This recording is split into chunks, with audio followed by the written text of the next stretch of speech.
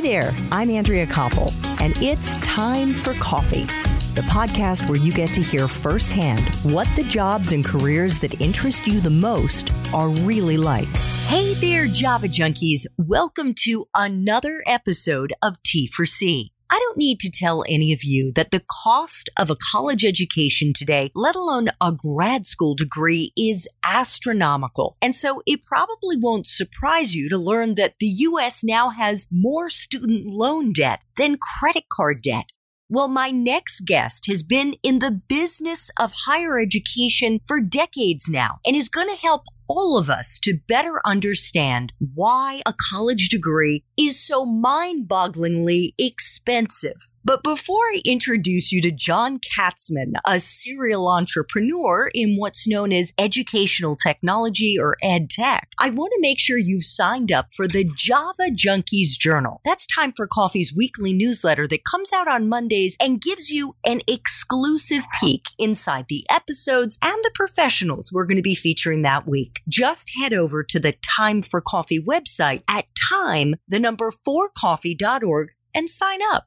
And while you're there, you can search for the episodes and the professionals you most want to listen to by career, whether it's architecture and design, or as is the case with my next guest, higher education and teaching. The boxes are right there on the homepage.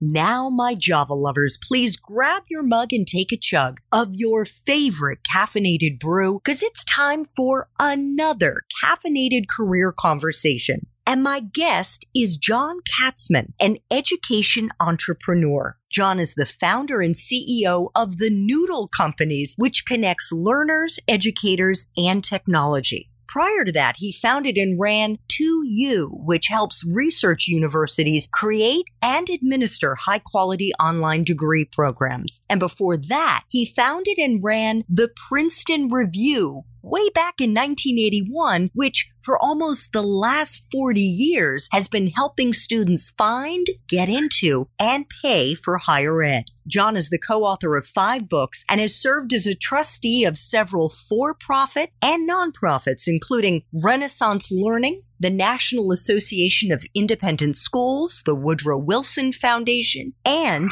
the National Alliance of Public Charter Schools. By the way, if you want to learn more about how to break into the field of ed tech, check out the show notes for this episode to see if our Espresso Shots episode has already dropped. John, welcome to Time for Coffee. Are you caffeinated and ready to go?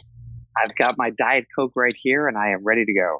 Awesome. And thanks for having me. Absolutely. Well, we should also let our listeners know that you have been super flexible with trying to do this interview. We were having some technical issues earlier in the week, and you're doing it on a Sunday afternoon, which is just so nice. Not only a Sunday afternoon, but a Sunday afternoon in late July. My goodness, you should have something even better than a Diet Coke in your hand at this time. We'll get halfway through and I'll switch. Okay, fair enough. So, John, I'm going to want to get into what has happened in higher education since you and I were undergrads a little bit later in our interview, and especially why you think it's actually easier to get into a good college today if you're strategic in the way you go about the application process. But first, I was hoping to do things a little differently in this interview, and that is rather than starting with what you're doing today with Noodle companies, I would like, really because there's been a progression to what you've done in your professional life, and it's all been in roughly the same field, I was thinking we could start with your first baby, the Princeton Review, which you launched in 1981. Is that right? Yep. So the Princeton Review, of course, is still around and thriving. So how does a guy who started out majoring in electrical engineering and computer science and then pivots to become an architecture major end up starting an education-related company? I tutored when I was in college just to make spending money and loved it. I loved the students. I loved the problem of helping them understand what they were good at, what they were bad at, and address the problems. The test itself was kind of a puzzle. And the thing about standardized tests, unlike a lot of the teaching world, you don't have to motivate anybody. Like, the students were plenty motivated. And so you could really just spend your time teaching. So when I graduated, I just thought, well, that'd be a fun thing to do for a couple of years and maybe build a company and sell it to raise some money to start a software company. And then Princeton Review kind of did well and I went with it. We should tell our listeners that you went to Princeton. So that's kind of the backstory on the name. It is, although people knew the testing company, the educational testing service, as Princeton back then. And so we were the prep for that. Okay. I'm not sure I follow that. Oh, just that if you spoke to, back in the day, if you spoke to a college admissions person, she might well refer to ETS as Princeton as opposed to thinking that you meant the university. Let me call Princeton to get your scores. So it was just the locus of the testing world. Got it. So that was not your company, though. The testing company, no. But I had it in mind when I named Princeton Review. Okay. And when you started the company, there was already another company out there that had kind of cornered the market. That was the Kaplan Test Prep, right? Yes. They had a reputation. In a sense, what prep meant back then was kind of C students preparing so that they looked more like B students, right? It was something you did that you would never even admit that you did. Whereas my conception of test prep was, no, these are really good students. Their scores aren't quite where they want them, but they're applying to really good schools. And the thought of not prepping for an important test is bizarre to me and was bizarre to me. So the thinking was, I want you wearing my t-shirt. I want you, it's a party every weekend and it's a bunch of students from all over the place getting together and taking on this test together. So how much of what you just said is John Katzman, the marketing genius whiz, and how much of it was the reality? Because to be perfectly honest, I remember taking a Kaplan test prep and I wasn't a C student. So how was it? I mean, with all due respect, how was it that you, obviously a smart guy who had just graduated from college and knew nothing about business, knew something about taking a test, but then so did I. I didn't get 1,500 on my SATs. You did. So you had an edge on me. But how was it that you were confident enough in your abilities that you said, yeah, we can take down Kaplan? Well, first, just statistically, I used to run ads that said, friends don't let friends take Kaplan. So it was a little bit of a personal thing. But at the same time, the reality was that the average Princeton Review student started 100 points above the average Kaplan student when you looked at our studies and improved more. So there was a significant gap. But it wasn't just about being a good student. It was an attitude towards the test. It was, this is all fun. And you could never use fun in any ads. But the experience should be that the people teaching me went to the schools I want to go to. We can talk about that. They know their material. They know their techniques. We really rigorously, we probably trained a math teacher just to teach SAT math, starting from really high scores, 25 hours just to teach one subject of a test prep course, with the assumption, having proven to us that they were scoring well into 700s without anything. And the reason I was confident is the same reason I think my other companies have done well. The education space, it is impossible to persist. It's impossible to have a sustainable business unless you're actually doing a good job and utterly focused on the skills and content that you're supposed to be teaching and measuring how effective you are in teaching it and constantly refining your practice. And nobody else was really doing that. You looked at a test prep book back in the day and they would teach you how to do a synonym question. And there weren't even synonym questions on the test. Just nobody was paying attention. That is a great example. So you graduate from Princeton in 81. How did you go about starting your company? Did you have it in your head when you graduated that you were going to take on Kaplan? No, I actually worked on Wall Street for about 6 weeks and then realized that's just not going to happen. That's not fun. I hated wearing a suit. I hated going to an office every day to do things that had very little social impact. It just didn't seem like something I would enjoy doing. And I had my test prep background and just thought, why don't we start this? And so I started it a couple months after I graduated, sent out a letter to the counselors at all the good schools and said, I'm going to be doing this. I think we're going to get some great results. And, I'd love to have one of your students to prove what I can do. And by good schools, did you mean the high schools or the colleges? High schools. That you're a counselor at a school sending students to selected colleges. And I want to show you that I would be the person to work with, that for any number of reasons, efficacy and experience and integrity, that we'd be good partners. We started with 15 students, and the next semester we had 40, and the next one we had 100, and we just grew very, very quickly. And this was obviously before social media, before the internet.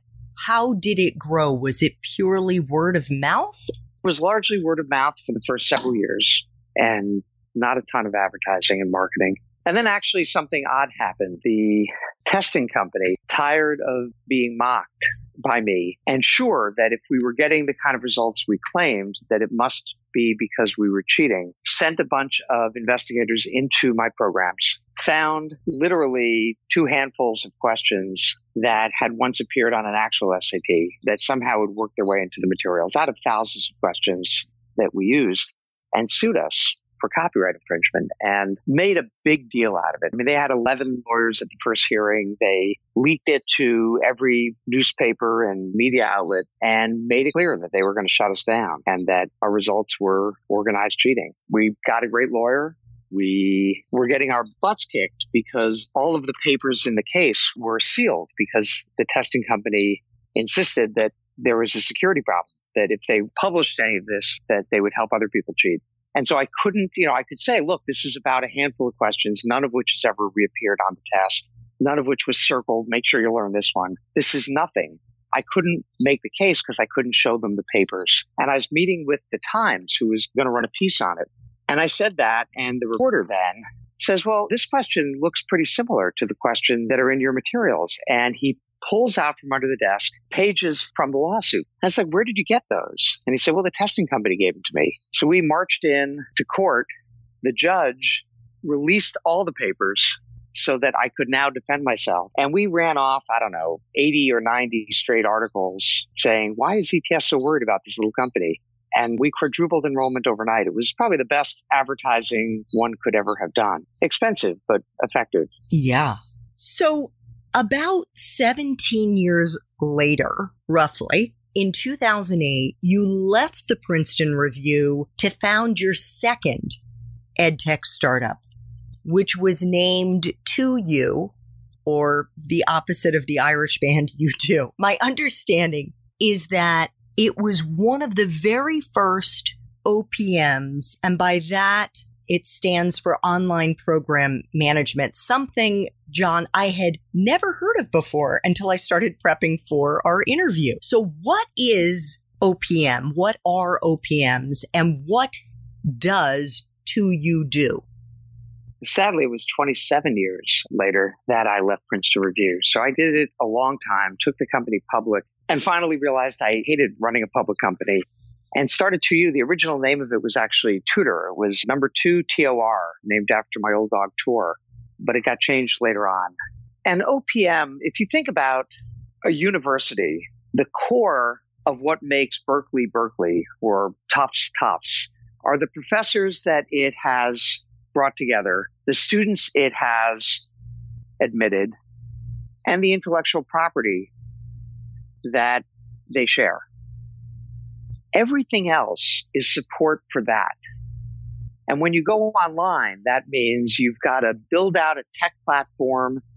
You've got to create course materials that are engaging and interactive and collaborative. It means you've got to market and recruit students, support them all the way through the program, place them into internships and jobs. All of those services, when you go online and you've got students from all over the country and all over the world, none of your services, none of your support teams are ready for that.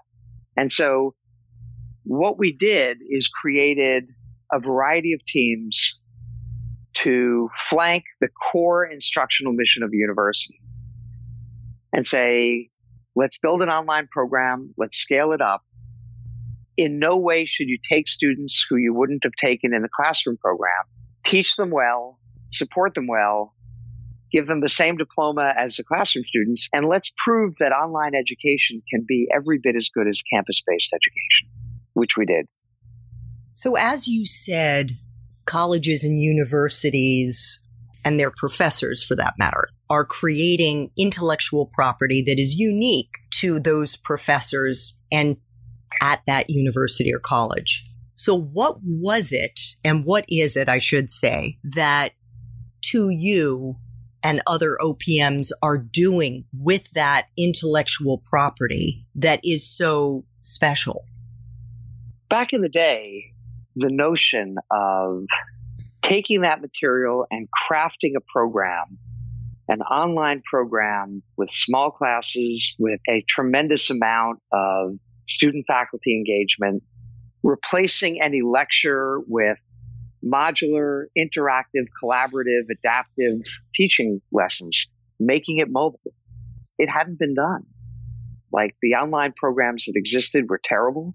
The schools that were doing them were terrible schools.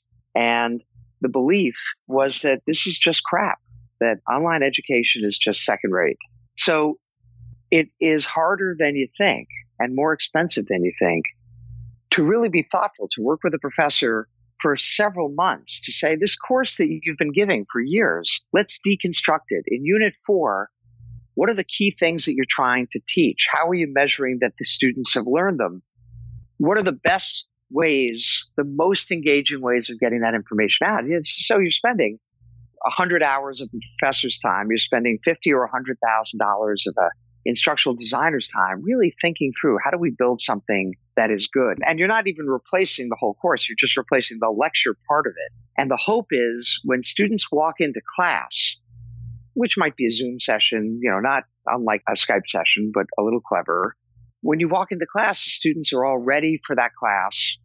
There's no lecture to be given. There is discussion, there's problem sets, there's interaction of 12 or 13 students at a time, so you can see everybody's eyes when they're on the screen. And then when the class is over and you go back and you're doing things again on your own, doing everything we can to connect you to other students and connect you to the conversation, which is really what higher ed is about.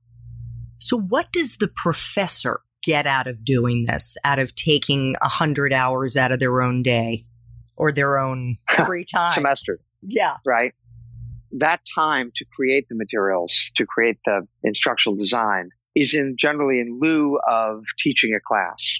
So this semester, instead of teaching 3 classes, you'll teach 2 and you'll work with the instructional designer for the rest. In terms of the benefit, the thoughtfulness, a lot of professors, they're focused on their research. Teaching is something they do, but they've never really thought about exactly what do I want students to know, exactly how am I measuring it, what are the ways of getting that across. And then at the end of the semester, every semester, having data that says, well, here's what they actually learned. And here's when they learned it. Here was the arc of morale. Was the class engaged? Were they happy? And were they learning? And every semester being able to say, Unit 4, we can work on. We can make that better. We can take the weakest link in this course and replace it with something much better and continue to just iterate on the design of the course. So a real focus on the teaching itself is something a lot of them don't have the chance to do in this way, with a whole team, with people really supporting you. Gotcha. So, John, as we discussed at the outset, you felt as a new college graduate who had done incredibly well on the SATs and had been tutoring while you were in college, it felt like this was a familiar place for you to be in for your first company. How did you make that pivot from being in the testing world to being in the teaching world on an online platform? And what was it that you saw on the horizon that said to you, this should be my next business? So first, I was teaching when I was doing test prep, right? We were just teaching something very specific in terms of who are you, where are you scoring, what kind of mistakes you're making, and how do we fix them? I still don't consider myself an educator, but I do consider myself thoughtful about how do we measure what we're teaching and how do we use technology to create a social construct and a interesting, engaging class. we at Princeton Review, we were one of the first 100.com websites. Like we were using technology very, very early on to try to help kids. And I was pretty familiar with the tools and the people. What I felt is that a test prep company can only be so big. Like it's a lovely space, but where do we go from here? And my answer was, we really got to get involved in helping higher ed get this right, to get the use of technology right. I brought the idea actually to my board and said, this is where we should head. And they weren't interested in it and gave me the right to go off and start a new company, which I then did. But I think the key, and not to ramble too much, the key to any business is not how much the CEO knows, but how much the management team knows. And I brought together people who were very good at the various facets of what we needed to do. I always find it fascinating to speak with people who are pioneers in an area that is ubiquitous today, right? I think it's about roughly half of colleges, community colleges, public and private universities now offer online courses and use OPMs. Does that sound about right to you? Many don't use OPMs. The majority of programs are homegrown. The majority of good programs and the majority of students taking those programs are supported by OPMs. Okay. So why is an OPM better than a homegrown? Well, first of all, there are real problems with the OPM market. And I turned around years after leaving 2U to create a new company that I think addresses some of those problems. It's sort of a next generation OPM called Noodle. So before we get into Noodle, I just want to first understand why there is a distinction between the homegrown and the OPM, and then we can talk about Noodle. In almost every category of instructional design or marketing or technology, the programs that the schools generate are almost always underfunded, almost always insular. And the fact is that they have no economies of scale. You know, I can build programs, I can build technology stacks for dozens of universities, negotiate better prices, craft how technologies all work together in really thoughtful ways. And I can defray that cost across the whole network, and they have to do it for themselves. A school we were working with, the way they taught a particular social work problem is they would give students a 15-page brief, read all about this woman, Natalie, and then come to class ready to discuss. And we took that brief, turned it into a script with a good screenwriter, passed it by the professor, made his changes, and approved it. We then hired actors and created a series of short movies, in effect. And when a student watched that movie, which was A, about Natalie's life, but B, watching her with a social worker kind of do a back and forth, so modeling the actual interaction. Then followed by, this is the report that a social worker would fill out after that meeting. And so now when you walk into class, the professor can see, here's when they watched the video, what they thought about it, can pull together the data and have a discussion of people who really understand this woman better and are much more prepared to talk about it. And then you take that and put it back into the classroom program. So you're not just transforming the online program, but you're changing the practice of the campus-based program. But, boom, $25,000 just disappeared. And an awful lot of very smart people's time of screenwriters and actors and camera people and editors all around this professor's ideas. And we do that all the time of what's the best way to get it across? And now, let's assemble an army and actually do it. So, John, let me ask you this question, because in this day and age, right, you can find almost anything online. Couldn't you also be a little scrappier, or that professor be a little scrappier, and Google a video of a real social worker having a case and working in that case and pull something off YouTube or pull something off another part of the internet? This may not be a great example for that, but is it necessary? No, what you're describing is exactly right. A professor could do that if she were really thoughtful and she could turn out something that feels kind of scrappy and pulled together. But you're going to some of the best colleges or universities in the country. And what else do they do like that? Of just things are kind of thrown together. We're not going to build a dorm. We're just going to send those kids to the Holiday Inn down the street, and we're going to do like the notion that you're paying money for professionals to do a really thoughtful job. Just knowing the numbers, knowing exactly, like if there's some good video out there, the first job of the instructional designer is to find it. And that's something they are far better equipped to do than the professor is, right? Or working together are far more equipped than the professor alone. So if there is something really, really good, you certainly want to use it and not recreate it. But holy cow, a lot of times there is a sense of instruction's a real thing. And it should be done with the same thoughtfulness and rigor as anything else at a great university, anything else at a great company. This is what we do. I want to make sure I understand you. Did you say that this is the case at some of the great institutions? And even at the great institutions, you can't expect professors in preparing for online courses to do this kind of scrappy preparation to try to make online classes more compelling. There are movies made with a handheld camera and just people kind of going around. But most successful movies, somebody spent a fair amount of money and time and effort, found a bunch of top professionals, and really worked it. And I don't know why good instruction that was scrappily put together by someone who has no expertise, like you're a psychologist, you're an engineer, you're an architect, you're a business person.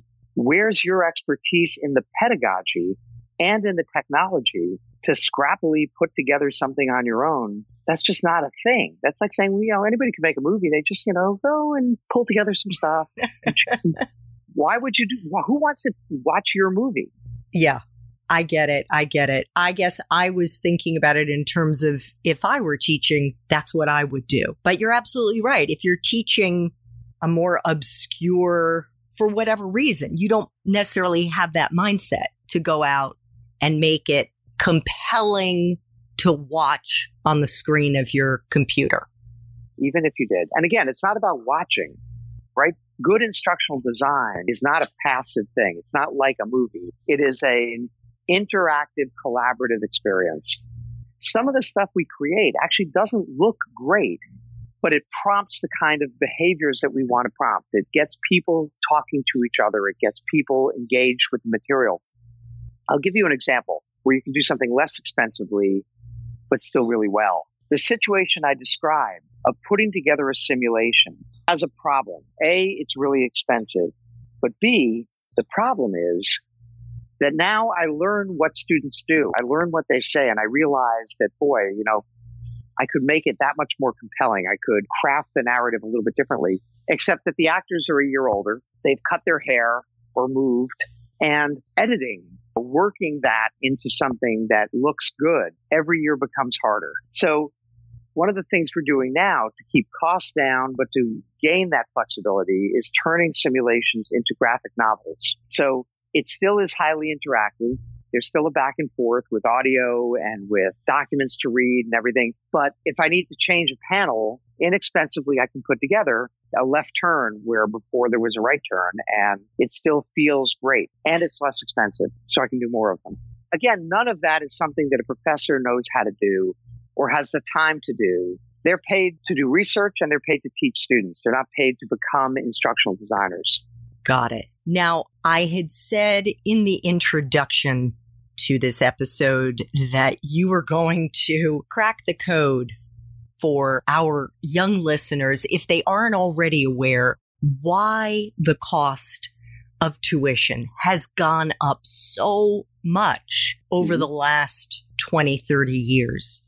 And without giving it away, one of the biggest reasons is because of the OPMs. Can you just very quickly explain that, John, before we get into what the Noodle Companies is doing? A lot of why college is more expensive now is just a policy thing. The state used to pay 75% of the cost of sending somebody to college. And now we pay 25% of the cost. We've decided as a country to reduce our role in getting everybody a college education. At the same time, I think that it is hard to educate more and more people who have completely different backgrounds and in many cases need more support as efficiently as just educating the top couple percent of white rich guys. So colleges have been struggling with costs for a long time. Technology has a chance to make it better. And we can make higher ed half as expensive as it is right now without screwing it up. So I understand that state colleges, universities are now the average student is paying much more. But what about private institutions? Their tuition has also skyrocketed. It has. And some part of that is real. And some part of it is the decision to raise tuition every year and take the new money and put it back into financial aid. For the last 15 years, the cost of higher ed has actually been flat to inflation. It's actually the same price people are really paying. The average freshman right now is paying half of the sticker price of college. So every year we make it sound more scary, and it works. People are horrified at tuitions. And it turns out we're not actually raising the price. We're just raising the price for rich kids and lowering the price for poor kids. And what about the relationship between the online program management companies and these universities? Right. OPMs typically take anywhere between 60 to 80% of the online tuition, whatever the revenue is, and the universities get the rest. How is that playing into the cost of tuition, both online and on campus? In every other sector, technology has come in to lower costs, to make things more efficient. Here, we could use technology as a way to artfully create better experiences and less expensive ones. Instead, the OPMs are making a lot of money on a student. You know, an MBA student paying $100,000 of tuition, $30,000 of that is the profit of the OPM, right? So it's tough to keep costs down when crazy amounts of money are going to Wall Street. So my feeling is that OPMs are actually making online education more expensive, where what we should be doing is making both online and on-campus education less expensive without making that at the cost of student-faculty interactions and engagement. So I guess that brings us to your latest venture, John, Noodle companies. What is it and how is it different or similar to you, the OPM that you started back in 2008, and the online program management that was being done there?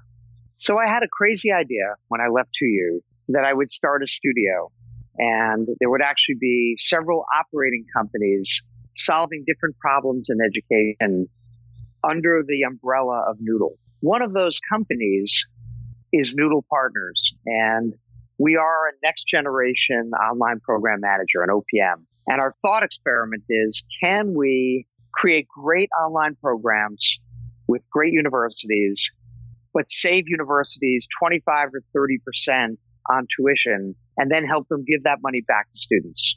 In other words, can technology help universities lower the cost of higher ed? And so far, so good. We're working with 24 of the best universities in the country.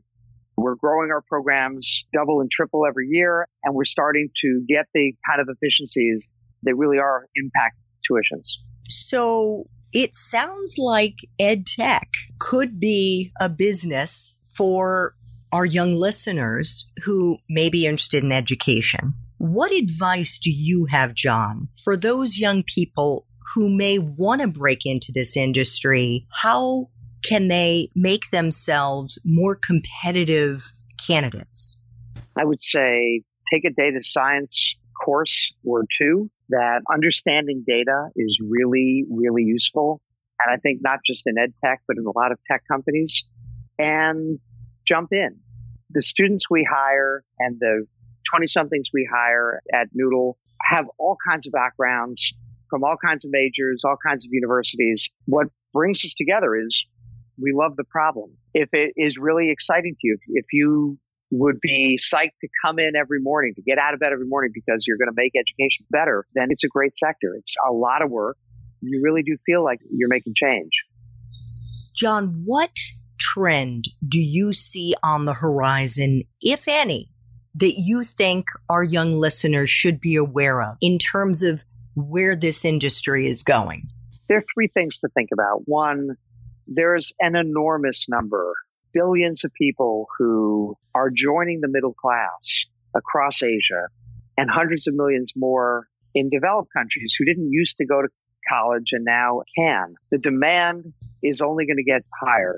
Further, the changes in the economy caused by robotics, caused by globalization and AI, the workplace is going to evolve increasingly quickly, and the need for life learning, the need to continue to learn, is only going to get higher. So you take those two things, it's a tremendous tailwind for education. Can we take that new demand and service it with institutions that are efficient, inexpensive, agile? We can meet you where you want to learn, what you want to learn. And that's what the ed tech sector is largely focused on. So I promised our young listeners that I would ask you, for those who may not yet be in college, John, and may be thinking about going to college, whether online or on campus, why shouldn't they do what you and I were advised to do when we were applying to schools, to pick your reach schools and your safety schools and the ones that you think you'll be able to get into? What is it that they should be doing differently? And I just want to let our listeners know that that is not just some random person breathing heavy. That is your dog that is right next to you. Am I right? You are right. I'm trying to keep him from barking. He's getting ready for dinner. Yes. It turns out that most people think it's much harder to get into a great university than it was 30 years ago. The reality is it's much easier. You know, if you take the top 100 universities in the country, the number of spots in the freshman class for Americans, forgetting international students, and there are more of them than there used to be, but the number of spots for American students is up by 45% over the past 30 years. The number of 17-year-olds graduating from high school or 18-year-olds who are ready for a top education, who have reasonable grades and scores, is up 5 or 10%. Just numerically, you've got 45% more spots for 5 or 10% more students. It's just easier. It looks harder because the admissions process has changed. It used to be about reaches and safeties in exactly the way you're saying. There used to be a matchmaker connecting you to the right school. And now it's more like Tinder. There are a whole bunch of good schools. You're going to apply to many more of them than students did back in the day. The average student now sends out 3 times as many applications as a student back then because of electronic applications and the Common App. But all of these schools are therefore that much more selective. At any one school, you've just tripled the number of applicants, and you're playing games with yield management and early decision to try to lower the number of students you're taking. So it seems as if schools are more selective. They're not. In the same way that dating, back in the day, there's a matchmaker. It's my son, your daughter, it's a match, and that's it. You're going to date one person and you're going to marry 100% of those people. And now you're going to swipe left and right. You're going to date 100 people and you're going to marry one out of the 100. And the person you marry will have dated 100 people and same odds. It's not more selective. It's just different. Overall, it's an easier process if you understand it at all. And you recommend that they go for the early decision, right? They absolutely should go for early decision. At this point, a lot of schools, half the students are going to take are coming in early. So there are 2 bites at the apple. Why would you only play in one of those 2 games when you can play in both of them? The other thing about the admissions world as it is now, past a certain level of test score and a certain level of grades that are solid. It's not how colleges are making decisions. A student with a 3.7 is not a better applicant than a student with a 3.6. That's not what it's about. Once a selective college has decided, yeah, you can handle the work here, what they're really thinking about is, how do I fill my class? I need a certain number of athletes for the football team. I need a certain number of engineers. I need some balance between male and female, between different ethnicities or different geographies. I'm not St. Peter at the gate. I'm a casting director. I need a tall guy with white hair to play Uncle Bob. I need a short, fat kid to play Billy.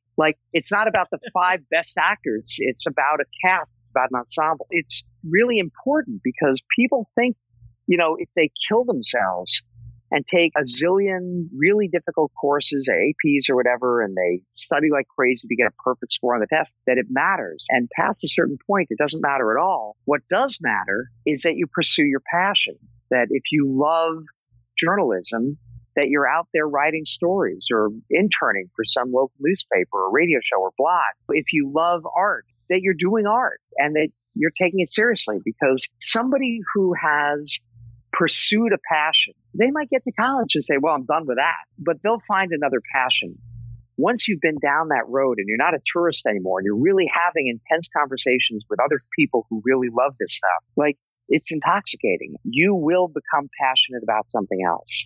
And if I'm a college admissions officer and I'm thinking, boy, here's somebody who never became passionate, all they've done is robot-like get grades and scores and done some extracurriculars because I think it looks good on the application, I have no idea if they'll develop a passion here. I have no idea if they're going to leave a footprint on this school at all. So it's about differentiation in this world that's more Tinderized.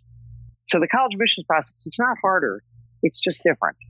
That was such a great explanation, John. Thank you so much. I have 2 final time for coffee questions. These are questions I try to ask all of my guests. Could you share a time in your professional life when you really struggled? It would be super easy for anybody listening to this episode, for anyone who Googles John Katzman, to say, wow, that guy has the Midas touch. Have you hit a wall? Have you nosedived? Have you face planted? Have you ever failed? And if you have, what is a lesson that you learned in the process? 2 things. One, I fail all the time. And I find it's mostly when I get arrogant. If you stop listening, stop paying attention, it's not going to go well. My brother taught me a long time ago, sometimes when everybody says you're wrong, it's because you're wrong. And I sometimes listen to that advice. And when I don't, I get in trouble. And what do I do about it when I get there? In almost every case, the answer to things going wrong is do fewer things, is simplify, focus on what's important, let everything else go. Got it. So final time for coffee question, John. If you could go back to college, back to Princeton, and do it all over again, but based on the wisdom you have now, what advice would you give yourself? If I had college to do over again, I really enjoyed college, but I got much less out of it than I might have. There are plenty of ways to waste time. There are more than there were back then, but there were plenty back then. And they fill whatever time you leave them. The notion of playing a sport, getting involved in some extracurricular that's exciting, doing an internship, the correlation between people's life happiness and their educational experience is, do you end up with a relationship with a professor? Even one. It doesn't have to be every professor, but the students who ended up doing research with some professor, ended up doing an internship someplace, they got more out of school and they get more out of life. So are you saying if you had it to do over again, you would have developed a deep relationship with a professor, or did you do that? I did not do a deep internship when I was in school, and I think I should have. I played lacrosse, which was great. And I went to the mall and I hung out with friends, and it was great. I think intellectually, there could have been more. I studied with an incredible professor who was a former head of the New York City Planning Commission and who was perfectly willing to give me more time to really understand how cities worked, and I didn't take advantage of it. John, I want to thank you so much for letting me take advantage of your wisdom and your expertise and insights into this really fascinating field. You've been so generous with your time. I want to thank you sincerely for making time for coffee today with me and the Time for Coffee community. It was so good of you to have me. Thanks so much for listening to Time for Coffee, where the professionals in the jobs that most interest you always have time to grab coffee 24/7, no matter where you live. I have one quick favor to ask you. Remember to rate, review, and subscribe to Time for Coffee. Thanks so much.